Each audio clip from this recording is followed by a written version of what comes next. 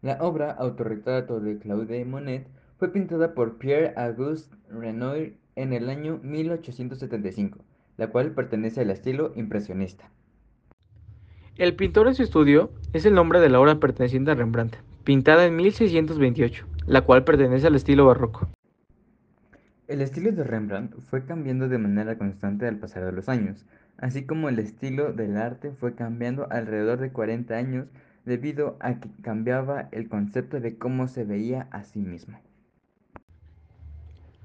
En ambas obras los autores utilizaron en parte los mismos colores, como el azul, café, verde y negro, para así poder darle énfasis a su persona.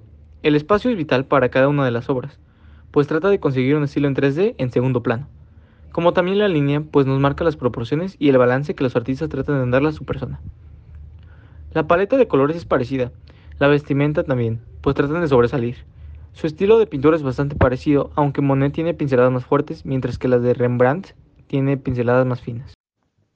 El autor de esta obra pretendía retratar a un artista muy grande en esa época, como lo es Oscar Claude Monet, representado con un traje de pintor, una boina, un soporte de pintura y su pincel, las cuales eran sus instrumentos propios de su arte.